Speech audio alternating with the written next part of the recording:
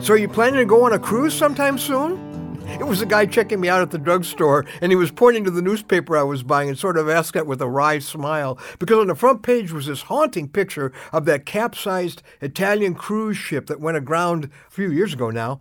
Here's a ship larger than Titanic, eerily leaning into the sea and costing the lives of some of the passengers. And of course, thousands of passengers are telling their stories of panic and mayhem and harrowing, uncoordinated escapes. And the captain?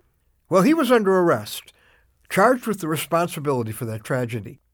Courts of law, of course, had to sort that out, but ultimately there were some troubling accusations that he caused the collision by negligent, even criminal, navigational decisions, that he abandoned his sinking ship and his desperate passengers.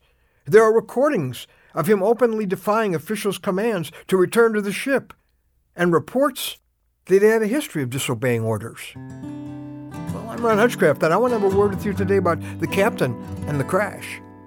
A maritime trial lawyer said, "The captain is the master of the vessel.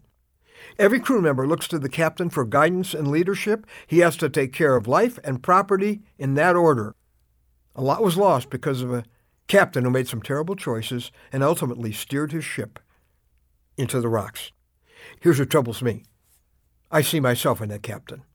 Because like all my fellow humans, I've wanted to be at the helm of my life, taking it where I wanted it to go. But Captain Ron was never meant to captain this ship. It's not even my ship. I'm God's creation. I'm made for His purposes, not mine. But I've hijacked the wheel. I've taken this ship where it was never meant to go. We all have. Isaiah chapter 53, verse 6, our word for today, from the Word of God, says this: "We have left God's path to follow our own." Inevitably, people end up hurt, and we end up in trouble. Oh, it was one thing when my sinful choices were largely just taking me down. But then I brought a wife on board, and children, and friends, and coworkers. So now I was at the point when my me-first choices caused hurt and brokenness, and I was taking my passengers with me. All the selfishness, the anger, the dirty stuff, the pride, the wounding words, the stubborn self-will. Too often, they hurt most the people we love most. And when we run the ship into a rock, they go down with us. According to the Bible, we're all dangerously off course. All have sinned and fall short of the glory of God, the Bible says, and the destination is unavoidable. Sin, when it is full grown, gives birth to death.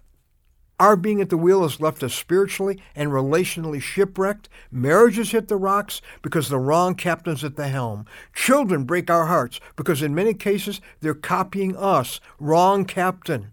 Friendships are broken. Promises are broken. Hearts are broken. Lives are broken. Because someone incapable of being in command has taken over the ship. But once again, as in so many tragedies, the story of a sinking cruise ship has a hope word in it. Rescuers. Yeah, those passengers are alive today from that ship because some rescuer risked himself to save them. And not only am I a captain who wrecks what he tries to run, but I'm also a man who's alive today because of a rescuer. His name is Jesus. And Paul said he kept doing the things he didn't want to do, but he said, "I found the answer was in Jesus Christ our Lord." He wrote that 20 centuries ago, but the same man who rescued me from the wreckage that caused sin in my life is that man, Jesus. He didn't risk his life to save me. He gave it for you too. And the day you surrender the wheel to Captain Jesus, that's the day you start heading in the direction you were made for. Let it be today. Say, "Jesus, I'm yours," beginning today. Go to our website, find out how to begin that relationship, anewstory.com. Because you'll find in Jesus the captain who knows exactly where he's going, who makes no mistakes, and who will never, never abandon you.